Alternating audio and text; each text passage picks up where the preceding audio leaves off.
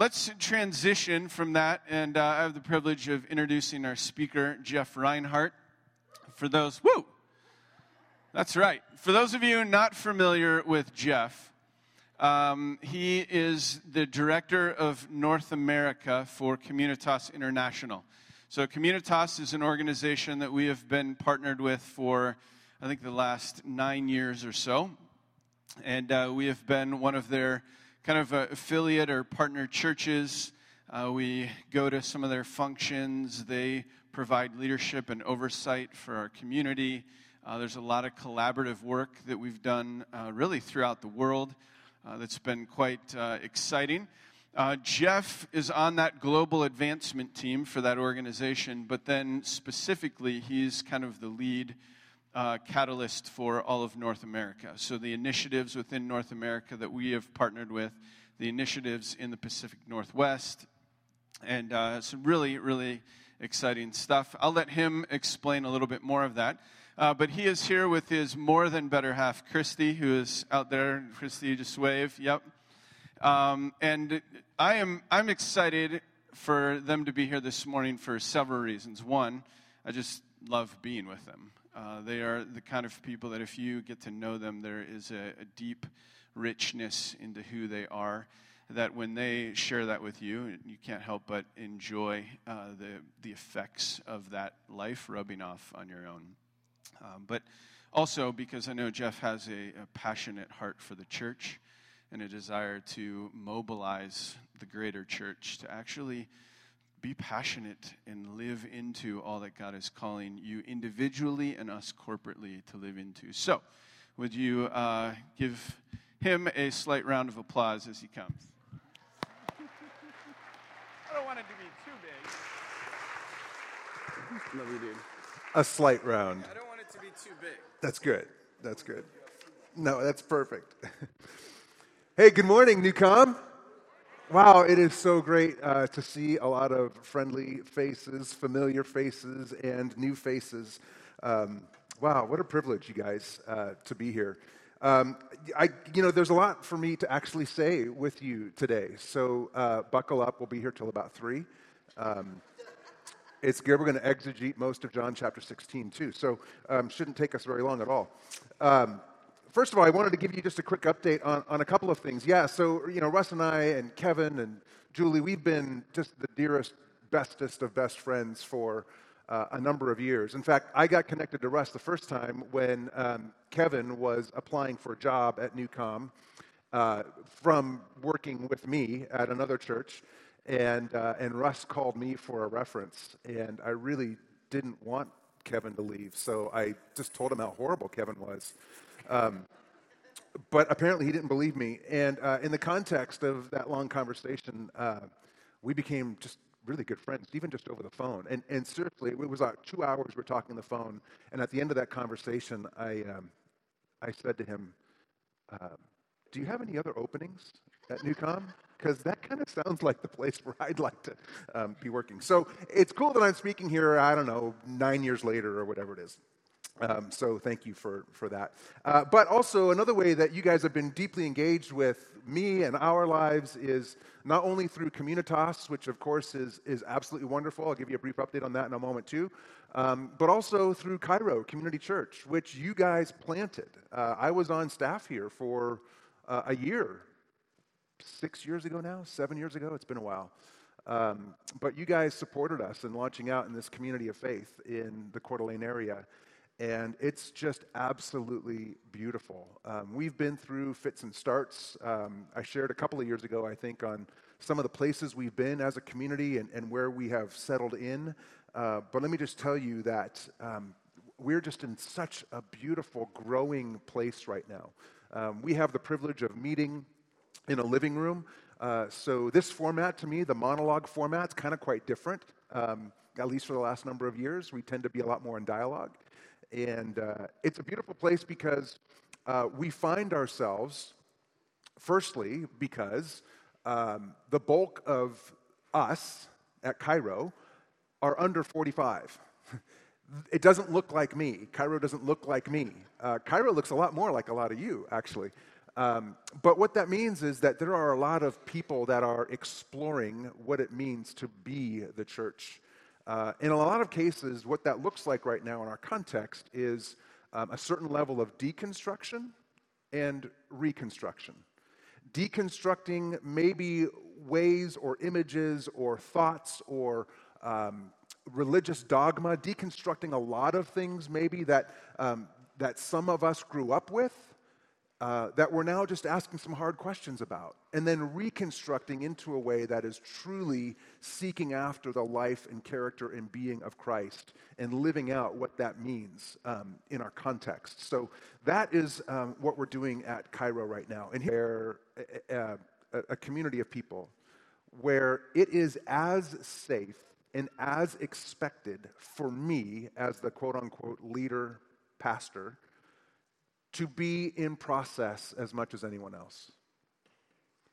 And I got to tell you, that is the greatest gift anybody in leadership, especially in the church, can ever receive.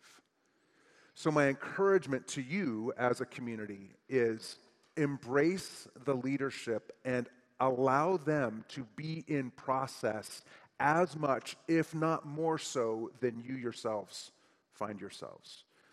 It's an absolute great gift. I'll tell you this. We who find ourselves in leadership in the church, not all of us anymore, but many of us go to theological schools, we get seminary degrees, we do all of that. And I'll tell you what happens in the context of that. We come out of those experiences with a lot more questions than we went in with. See, you all think we go there and we get all the answers and then we get to put all of those on a shelf and now we know the right and the wrong. It's not true at all. The opposite is true. We come out wrestling. So allow yourselves and allow leadership to wrestle along with you. Discipleship with Jesus is a lifelong process. So we're in a beautiful and wonderful season at Cairo. Communitas International, I came on their staff in a more formal way a couple of years ago. I oversee North America advancement. Communitas is a 50-year-old church planting community development organization. Many of you are familiar with it. Kevin was here, 8-9 months ago and spoke here, so maybe you remember that.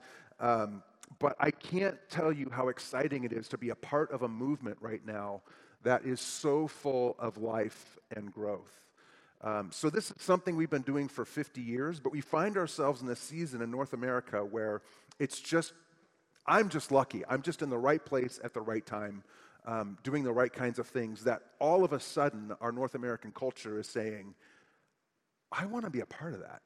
So frankly, the last 6 months to a year, we haven't been able to keep up with the demand. We published a resource called The Dynamic Adventure. I think there's a picture of that up here. So we published that book about a year and a half ago now, really a guide. And there are dozens and dozens of cohorts around the world that are going through this. It is a guide to missional church planting and community development. And we're just getting a lot of good feedback from that. It's available on Amazon if you're interested in taking a look at it, or if you want to get into a cohort, that's great. But within Communitas, there are a few key things that we're recognizing. The first is the who. Our goal in Communitas in North America is to equip the next generation of church leaders. Now, that doesn't necessarily just mean a generation, but in most cases, those are people under 45, not in all cases. The next generation doesn't have to mean just an age group. It can mean a new way or the next way of being a community of faith.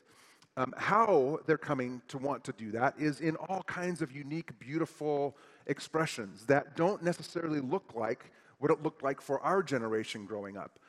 It may be a group of people meeting in a living room. It may be a homeless shelter. It may be transitional housing. It may be all kinds of things all over the world that are taking place. So we're seeing within Communitas a group of people that want to experience Christ in new, authentic, meaningful ways, but actually live that out in really tangible ways as well. So what I can say to you, from all over the world, giving you some examples, locally, Abigail is working on just an incredible housing initiative that we have a ton of momentum around. And she's doing that through Communitas and Cairo and new community here, so it's kind of a neat hybrid there. Ask her more about that. I know a lot of you have a heart for that. But those kinds of things are happening locally, and they're happening all around the world. And I will tell you, as Jesus said when he was asked from John in prison, Jesus said, "Tell John that the lame walk and the blind see." And that is happening all over the world through Communitas. So thank you. Thank you for your support. We could not do it without the support of organizations like Newcom and individuals like you. I do think, and maybe some of you are sensing this too, I think we're on the precipice of a new reformation. I really do. And I'll explain a little bit more about that in a moment. But it is an exciting time to be a part of the body of Christ, even though it's awfully challenging as well. So thank you, Newcom, for partnering with us. Here's what that's going to take for us to be active participants in the next Reformation. It's going to take some of the things that Jesus calls us to be and calls us to do. It's going to take incredible patience.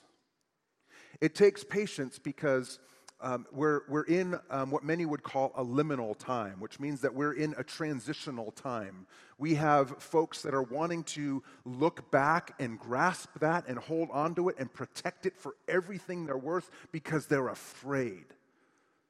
So we can't look at our older brothers and sisters and be mad at them, know what anything else might look like. That makes it complicated. So we're going to need a lot of patience with each other. We're going to need patience as we go through birth pains of vitriol and politics, of people having very strong opinions about certain old doctrinal things that they want to be black and white, but Jesus actually tells us are gray. And what is the answer when we're in the gray is to have complete trust in him and Jesus. We're going to have patience for that. We're going to have to be overwhelmed with love for one another. One of the greatest commands in the Bible is to love one another.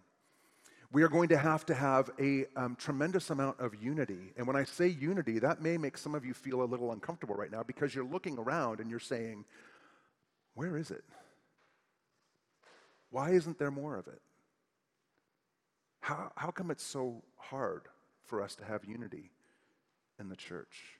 But when I say patience and love and unity, all of those are really elements of a very, very important concept and a critical character identifier of Christ himself. And that word is peace. Peace. We're going to be speaking about peace quite a bit today. In fact, the text for today is John chapter 16. We'll look at that in just a moment. I'm going to be a little bit all over the place today, so I apologize for that. Kind of hang with me. Hopefully it'll all kind of fit together here in a bit. But all of the elements of peace, in the section of Scripture in John that we're going to look at today, the great conclusion is that Jesus says, I give you peace. He gives us the gift of peace. And then he says, take heart, because I have overcome the world. Now, if he says that he gives us peace, and that we can take part because he's overcome the world, what can we conclude from that? If he's giving us peace, and we can take heart because he's overcome the world, what's at odds with peace? The world. What is at odds with peace? The world is at odds with peace. But Jesus says, I give you the gift of peace. You can have that in and through me. Now, last week, Russ opened the door to this just a little bit when he was talking about Jesus in the garden, and as Jesus was handed over to the soldiers in that garden. There's lots of imagery that we have about being handed over. Really, the literal term is that there is an emptying. When you hand yourself over, you have an emptying of yourselves. We see this a lot in the Gospels. It's in Paul's descriptions, particularly in Philippians chapter 2, where Jesus emptied himself and became nothing, taking on the form of a servant, to empty oneself. There's an element of living into a world of peace and shalom, which I'll define in a moment a little bit, that requires an emptying of ourselves. And I'm doing this very intentionally, this form right here, because there's a part of emptying ourselves, especially as it's described in the scriptures, especially in the Greek in the verb tense, that literally means to egest. I don't know if you know what egesting means, but most of us don't want to do it. Okay, it's a complete empty. Whatever is inside of you completely comes out of you. Another way of doing that might be this way. It goes both ways, but it's a complete emptying. It's a complete giving. In fact, that the Greek has a reference to that, egesting, of giving yourself out. And as one does that, notice what happens to my hand. My hands become completely open in front of me. You see, there's something about our posture even that when we do this, that's a very different posture than this, right? It's a very different posture. When I was growing up, I went to a Catholic church as a kid. It was a beautiful community. And here's one of the things I loved about this particular church, Corpus Christi in Oakland, California. Most of the Catholic churches that you walk into, as you walk through those doors, especially if you're a little kid, you see something that could absolutely terrify you, which is an emaciated man nailed to a cross, which is the primary fixture in the back of a Catholic church. Which, by the way, wasn't always the case. That emaciated Christ on the cross was the first thing you saw, but then there was a second chamber behind where there was an empty cross, which is what we see now in our Protestant churches, the empty cross. But this wasn't true in this church where I grew up. There wasn't this crucifix, this Jesus on the cross. As you walked into Corpus Christi, what you saw was this beautiful mosaic, and clearly it was Jesus, but Jesus not on a cross. It was Jesus actually standing and with his hands like this. And the hands were probably twice the size. They weren't to scale. They were actually larger sized hands. It was almost comical. So as a kid, you're looking at that going, wow, man, that dude has really big hands, right? But as you come to understand what kind of character is being displayed in that visual of Jesus with his hands open to the world, is quite beautiful. In fact, when we encounter people, think of this in the context of a confrontation. When we encounter people, what's one of the first things? Put your hands where I can see them. Put your hands where I can see them. When we egest ourselves, when we open our hands, when we hand ourselves over, we're putting our hands in a place where people can see them. And by people seeing that we are emptied, they can see that we come in peace. Because we're not going to strike back. We're coming emptied and in peace. Okay. So where does that bring us? This is the hard part. Because truth be told, for me, I don't want to project on all of you, so I'll just put this in the context of me. I'm struggling.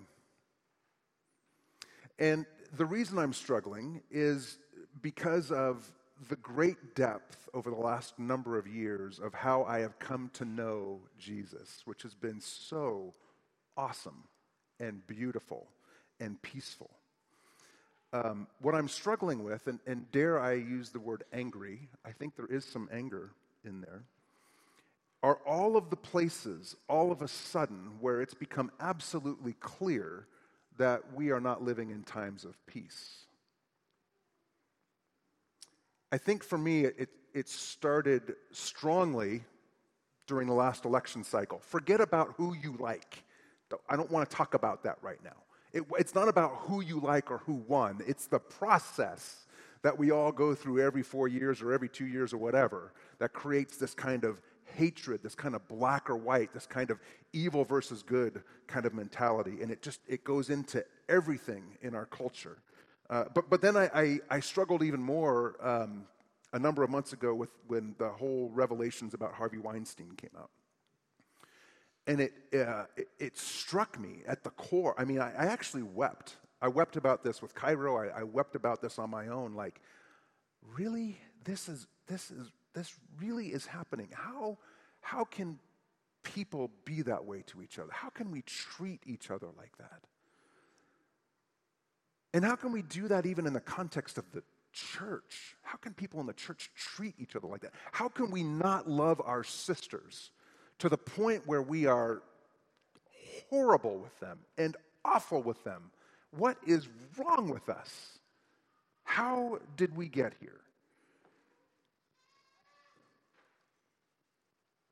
I struggle, especially lately, with violence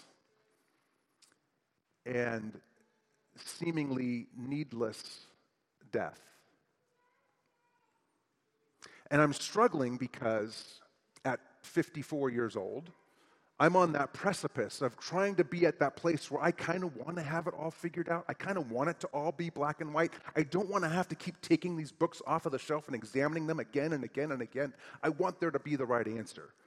And frankly, a lot of that right answer that I grew up with early in my 20s was one that was black and white and dogmatic and doctrinal and, dare I say, conservative. USA first. Let's make America great again. What a horrible thing that is. I'll go into that later.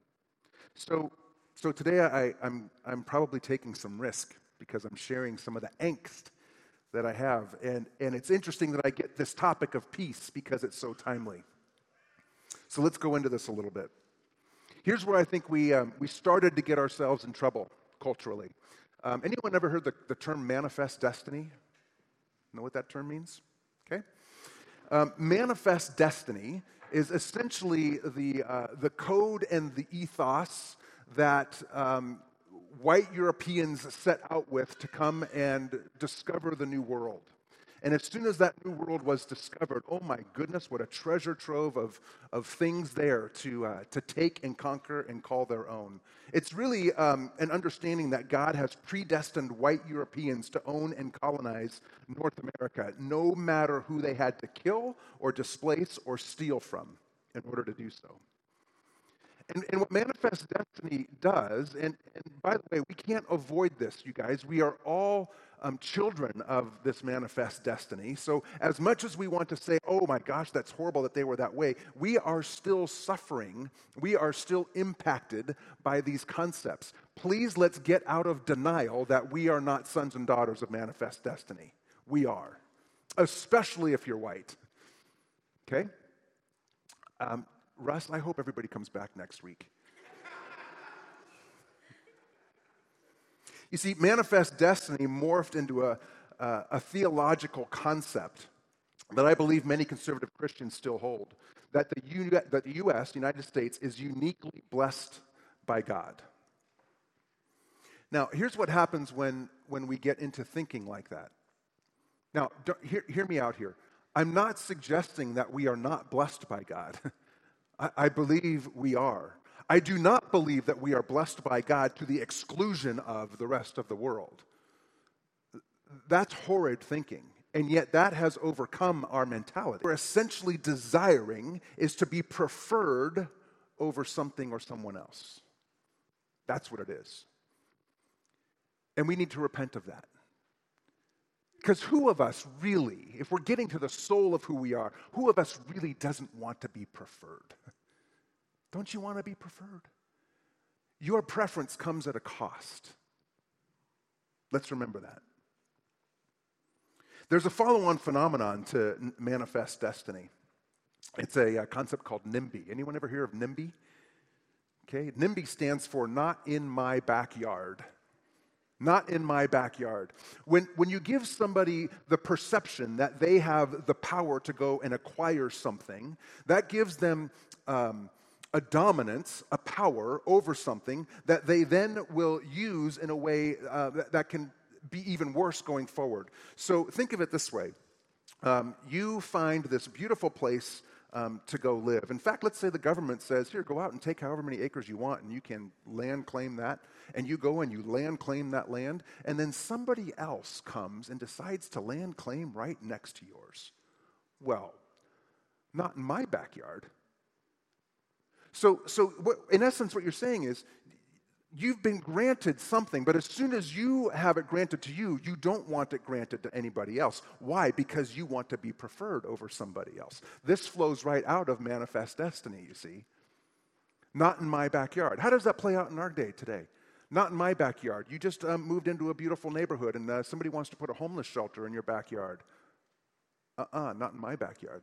Somebody wants to put in a hospital in your backyard, not in my backyard. Somebody wants to put in a skate park in your backyard or right next to your property, not in my backyard. Do you see where I'm going with this? Not in my backyard. So we have to ask ourselves, are U.S. American males predominantly uniquely blessed by God to colonize land, control people groups, control gender and genders, and to hoard resources? Are they? I don't think so. I can't find that in the Bible. And yet, this has impacted absolutely everything. You see, there's only one way to maintain such superiority as I'm talking about. And the only way to maintain that superiority is by the legitimization of force. If you've done any historical studying, if you've done any studying of statecraft, of warcraft, a history of war, if you've gone to military college, you will understand that this concept of legitimization by force. It's the only way, typically, that sovereigns can prove that they exist or have a legitimacy to exist is by using force. This comes down to our own selves as well. As we think about our own possessions, as we think about our own families, we legitimize things by force. There's only one way to maintain superiority, and that is by force. Here's the issue with that, and we see this over history. Wherever and whenever there has been an existence of force, wherever and whenever there has been an existence of force, it has been, it is, and it will be used. We tend to think that if we have a show of force, well, then we'll never have to actually use it. Show me a time in history when that's not been true. You can't. Doesn't exist. So let me do this real quick for a second with you. Think of the word peace. When you think of the word peace, throw out some words. What words come to mind when you think of peace? Define it. What comes to mind? What are characteristics of peace? Tranquility. Good. Free. Ooh, that's a good one. Wow. Oh my. I'm at Newcom, right? What else? Community. Great. Flourishing. Great. Soft. Oh, that's beautiful. Yeah, these are some of the words that we think of when we think of the word peace, when we want the concept of peace to be true. What are some words that you assimilate with the word force? Violence. Aggression, fear. Yeah. Subjugation. It's great. Yeah, these, go ahead. Repression. Yeah. Oppression. Both right. Good. Good. All of those words you just said around force, were those the teachings of Jesus? Mm-mm. They're not the ways of Jesus. In fact, one of the things that I think we come down to as Americans is we claim on to this word rights. Oh, but I have a right. Jesus doesn't give us any rights. Does he? Show them to me. What right does Jesus give you? Okay, now, I'm going to say some things now. I don't want you to make any assumptions about how I might feel about, let's say, I don't know, any assumptions. Jesus never gave you the right to own a gun. Did he? Is that like in Matthew 47? Which doesn't exist. I just don't see it in the scriptures. In fact, we're the only country in the world with no constitutional restrictions on gun ownership. The only country in the world. We're one of only 3 countries in the world where you can have outright ownership of a gun. The other one is Mexico, United States. Forget the third one. Though the U.S. has only 4.4% of the world's population, we own nearly 50% of the world's citizen-owned guns. The highest casualty mass shootings have happened in the last decade. Sandy Hook, Pulse nightclub in Orlando, the Las Vegas Country Music Festival, and just about a month ago, the Marjorie Stoneman Douglas High School in Parkland, Florida. We've had 1,600 mass shootings since Sandy Hook massacre in 2012. 1,600. Mass shootings means more than one casualty. And in most of those cases, it's more than several. At Sandy Hook in 2012, 20 elementary school children. Is it okay to keep going? I'll leave it at that. You see, forget about, we can have long conversations about the American Constitution and how we all feel about that. And I think my feelings on that would actually surprise you, given what I'm saying here. Don't jump to that conclusion. I want you to hear the real point here. We claim to follow a peace-loving, peace-giving, peace-calling Christ who told us to love our enemies. We claim to follow a Christ who said, "Blessed are the peacemakers." We claim to follow a Christ who told us that the very essence of his character is shalom. We claim to follow a Christ who, even when he was about to be taken away and crucified, told Peter to put his sword away. And then Jesus went so far as to heal his enemy's severed ear. But we have a God-given right, people say. Show me. What do you mean we have a God-given right? We have some founders that said that we have the inalienable rights. Look at every one of those rights. Ask anybody in this room if they have the inalienable right to all of those things. Not one of you has ever had all of those rights. I guarantee it. And we're the white ones. Where does God give us these rights? And how do those rights line up with what Jesus teaches us? See, I would claim that we are sick with an illness that makes us crave our rights over the right of our kids to survive their childhoods. We crave our rights more than we crave the desire to live in peace with our neighbors. If you live in a neighborhood with a homeowners association, you know what I'm talking about.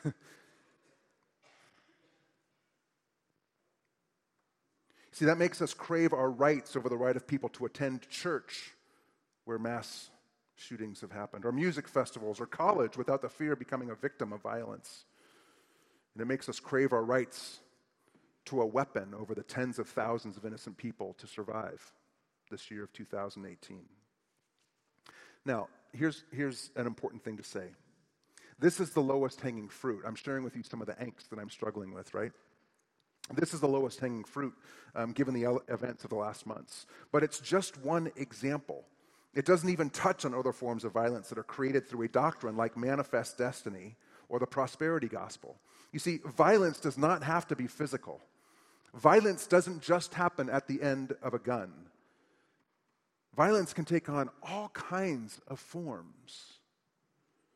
In fact, you see, if we really discern the teachings of Jesus, here's what we'll find. We will find that he came to correct our incorrect thinking on hundreds of things, particularly the nature of God. What did Jesus say to us? You have heard it said, but truly I tell you. What does Jesus say to us? You've had this conception of God, but truly I tell you. We're going to see that in today's passage, if we ever get to it. We have Jesus telling us all kinds of things. When he came, he is telling that culture of the hundreds of thousands of things that they had wrong. Why did Jesus come? A lot of us would say Jesus came so we could go to heaven. That's not why he came. It's a nice benefit. Jesus came so that we would know him, and that through him we would know the Father. And not just like know the name Jesus, but deep connection. Epigenosis is a great word to take from that. An understanding, a knowledge, a oneness. That we would know who God is and who Jesus is. Now, why did he come to do that? Because we had lots of things wrong 2,000 years ago. Read the Sermon on the Mount, read the rest of John. We just got a lot of things wrong. And Jesus is giving us a beautiful corrective to the things that we had wrong. Sadly, many of those things that we had wrong have perpetuated to the place where we find ourselves today. So here's what I find fascinating. Communitas right now. We can't keep up with the demand. I get dozens of phone calls virtually every week from churches and individuals and folks that are saying that there's got to be another way for us to engage. We've got these ideas, but they're not being met well where we are. Is there some way that we can actually live out what it means to be the body of Christ? And we're saying, yes, you can. Why is it so popular right now? I think it's because there are so many people who have called BS on the religious systems that perpetuate the lies that Jesus came to tell us we got wrong 2,000 years ago. And that's a good thing. And yeah, I just said BS in church.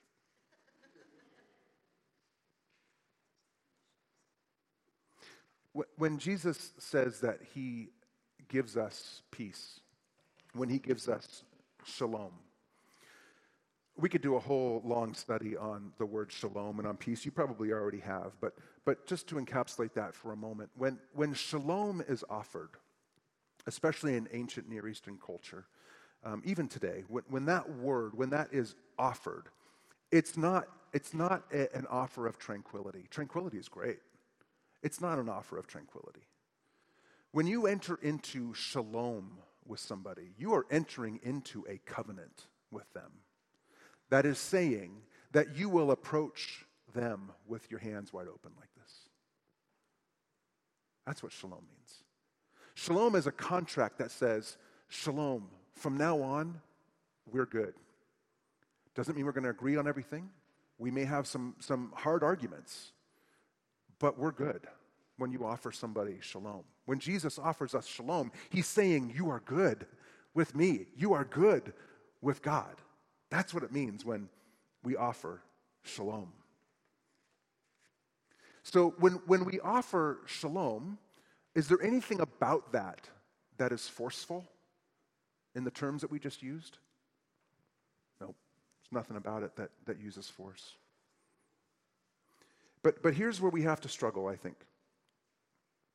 Here's where I think we get confused. Because we can't have it both ways. We can't pick and choose what Jesus is saying and then twist it to try to fix or align with our already made up minds that essentially put us in the position of God instead of Jesus. And that's what I find us doing oftentimes. Lesslie Newbigin, he calls for what we postmoderns would consider to be a radical shift.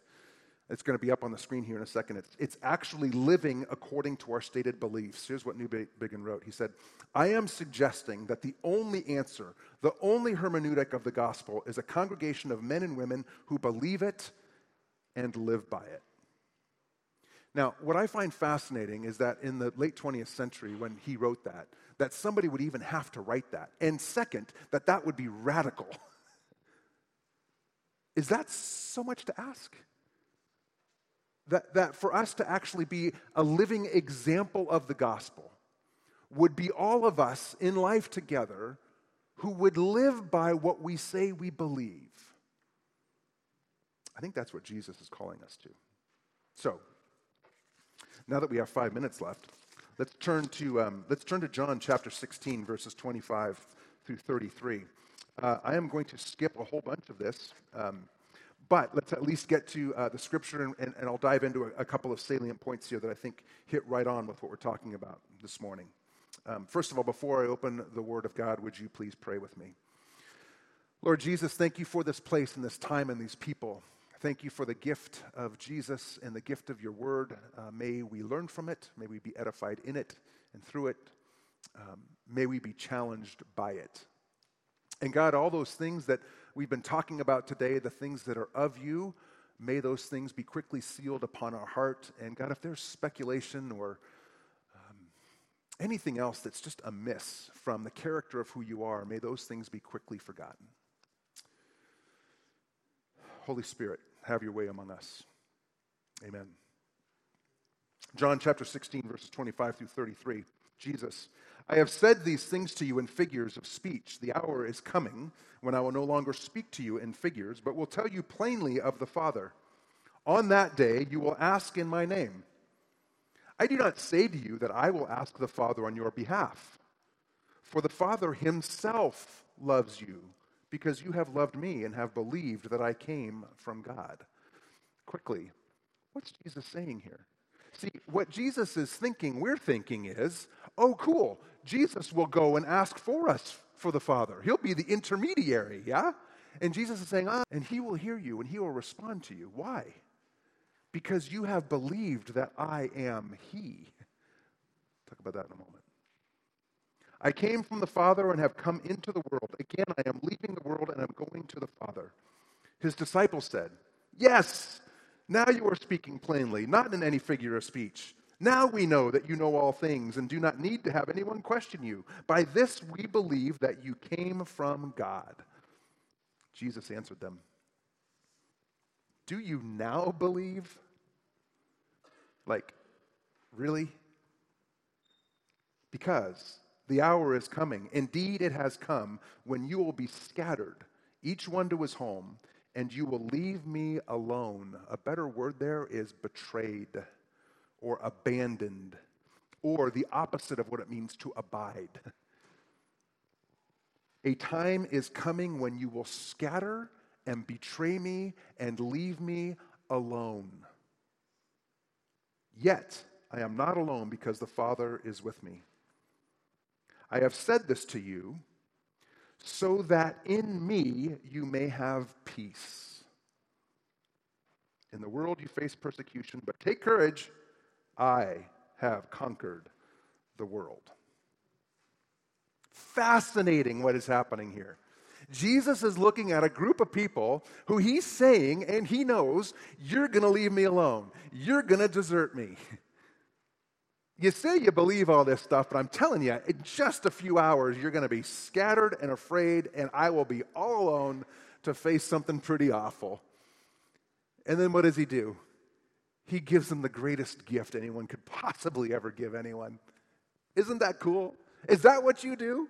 Is that what we do when people come to you and they say, oh man, I will never leave you? And you know that they do. What do you give them the greatest gift? It's not very common, is it? It's really beautiful. So here's the scene. This teaching opens right after Judas' departure and the act of betrayal, and Jesus' foretelling of Peter's betrayal. And then Jesus says that he's also going away. But there's a beautiful way that this whole thing starts, these discourses. And by the way, I know you're going through John somehow, some way here at Newcom, only how you can do it. I don't know if you're going in reverse. I don't know. I mean, it seems like you started, is it reverse or backwards? Reverse. But next week you're going forward again. Okay. Only at Newcom. I love it. But this whole section in chapter 14, it starts out by Jesus telling all of his disciples. He's starting in this discourse where he's telling them, he's teaching them in these 4 chapters, he's teaching them about the Father and the Son and the Spirit and themselves. That's what's happening here. Then in 17, he prays this beautiful prayer that you'll go to next week before you start going back again. But this whole section starts with Jesus saying, do not let your hearts be troubled. Do not let your hearts be troubled, despite the fact that he just told them that all of them are going to betray him. Pretty incredible stuff here. So a word, I'm going to pull out some salient points. A word on the loving Father. In verse 26, I do not say to you that I will ask the Father on your behalf, for the Father himself loves you because you have loved me and have believed that I came from God. Now, I want us to take this in stack it up against some of the thoughts and theories we have come up with to understand the atonement. That's a big word. Just so you know, I'm an equal opportunity atonement theorist. I think they're all great. I don't think you should take just one and have that be what you hang your hat on. But here's what I would suggest. Sometimes some of our thoughtful doctrines of Christ's sacrificial, reconciling, and interceding work for us toward the Father can give the mistaken impression that Jesus loves us more than God the Father does. Many of them can do that. And through this and by this thinking, our minds go to that it is up to Jesus to appease an angry God. So Jesus surely loves us more because God's pissed. He is not happy with us. So, oh, Jesus, thank you so much that you stand between us and this horrible, mean, awful God. And Jesus, already in anticipation of this too easy error, he wants immediately to defend his Father's honor. And that is why he says, the Father loves you. The Father loves you. Let that sink in for a minute. Any ones of us who maybe grew up with a single understanding of the atonement, primarily a penal substitution, where Jesus comes and he appeases this angry God, let that sink in for a second. God loves you. That's powerful. Well, how is that true in the context of what Jesus is saying here? Why do we have such this difference between God the Father and God the Son and God the Holy Spirit? If we look at John, there's a very, very, very important set of words that John uses. And those words in the Greek are the words ego, eimi. Ego, eimi. If you're from Cairo, you know these words. We use them all the time. Ego, eimi. They're very simple Greek words. They simply mean I am in a very specific way. Jesus said earlier in John's gospel, he said, before Abraham was, I am. That's a weird way of speaking, isn't it? When he was arrested in the garden, if you remember last week, as all of the soldiers came to get him, they shouted out, who is it you seek? And they said, we seek Jesus of Nazareth. And Jesus says, I am ego eimi. I am he. And what did all the soldiers do? Look at your text. They dropped to a knee. Why? Ego eimi. When Moses was seeing God in the form of the burning bush, Moses asked God, who is it that I should say to the Israelites that is sending me? And the burning bush says, tell them I am has sent you. Ego eimi. I am. The aorist tense. It's the present eternal tense. I am. When Jesus uses that same tense in that way, which nobody ever would have done that. It would have been blasphemous to do so. When Jesus says ego eimi, he is saying I am God. So who loves you? God loves you. When Jesus says God loves you, what does that include? Jesus and the Spirit. Ego eimi. It's a critically important thing for us to grasp. Truly, truly, I say to you, before Abraham was, I am.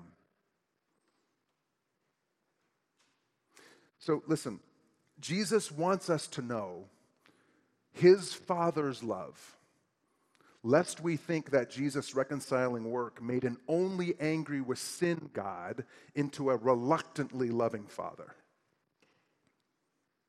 He's not a reluctantly loving Father. He's giving us, he's egesting to us his very self. The essence of his being, he releases to us. And he does it in the form of peace. Martin Luther wrote this, which is interesting. He said, no, we are to believe and know that the Father is just as graciously disposed toward us as Christ, who mercifully and willingly dies for us because this is the Father's will and command. Even Luther is saying, no, we are to know that God loves us equally. Incredible stuff. I want that to sink in. So what are we to do with all this?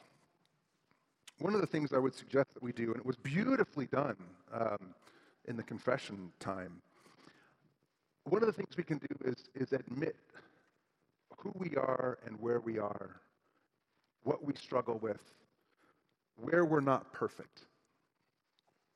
And when we start to do that kind of thing, we're actually starting, hopefully, to erode and wear away this manifest destiny idea that I spoke about. Because if we live under a manifest destiny doctrine, we will inevitably put ourselves in the seat of God. We become our own gods, thinking that we are equipped and empowered by God to have rule over others, and that's not the way of Jesus. But when we admit our shortcomings, we actually bring honor to God, and it puts us in our right place. The gospel writers did this. They gave their own examples. They wrote about themselves not quite making it. They all wrote about the disciples deserting Jesus. This is a pretty strong thing to write about. So admitting our failures is critical, and it's really, really hard for us to do. But if we read the Gospels correctly, if we hear from Jesus correctly, we'll see that they constantly put us in our place. So I would encourage us then, as we admit that we're not gods ourselves, that we are not part of a manifest destiny, that we have a Savior for a purpose, we bring honor to God. And as we stop trying to put on some kind of false image, as we live into being our authentic selves, which is so beautiful about Newcom, because every single one of you come through that door and you are your authentic self when you walk in here. And that's not true of a lot of places where Sunday mornings are anything but authentic. When we are our authentic selves, we bring honor to God. And I'm preaching to myself on this. I know for me, I have lots of failures in my wake, but I wouldn't trade a single one of them because all of them, once admitted and leaned into, help make me who I am. I've quit too soon. I've hung on too long. I lead well in some ways, and I'm really not very good in other ways. I fight really, really hard against passive-aggressive behavior every single day.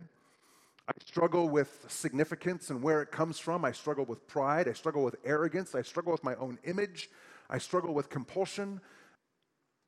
But see, if we admit our failures, then this canvas on which the grace of Christ does its mightiest and most magnificent work just continues to grow. And God can have his way with us. Because when we are in a posture of admission, there's a theme here, right? When you confess, when you admit, when you are your authentic self, what's on the inside comes out. It's not this facade. What's on the inside comes out. And you are forced to be in a position of vulnerability. You are forced to be in a position where your hands are straight out in front of you. You are forced to be in a position where you can receive, and here's the irony, where you can actually give peace to others. We don't think that's the truth, but I'm telling you it's true. It is true. Grace is all-encompassing.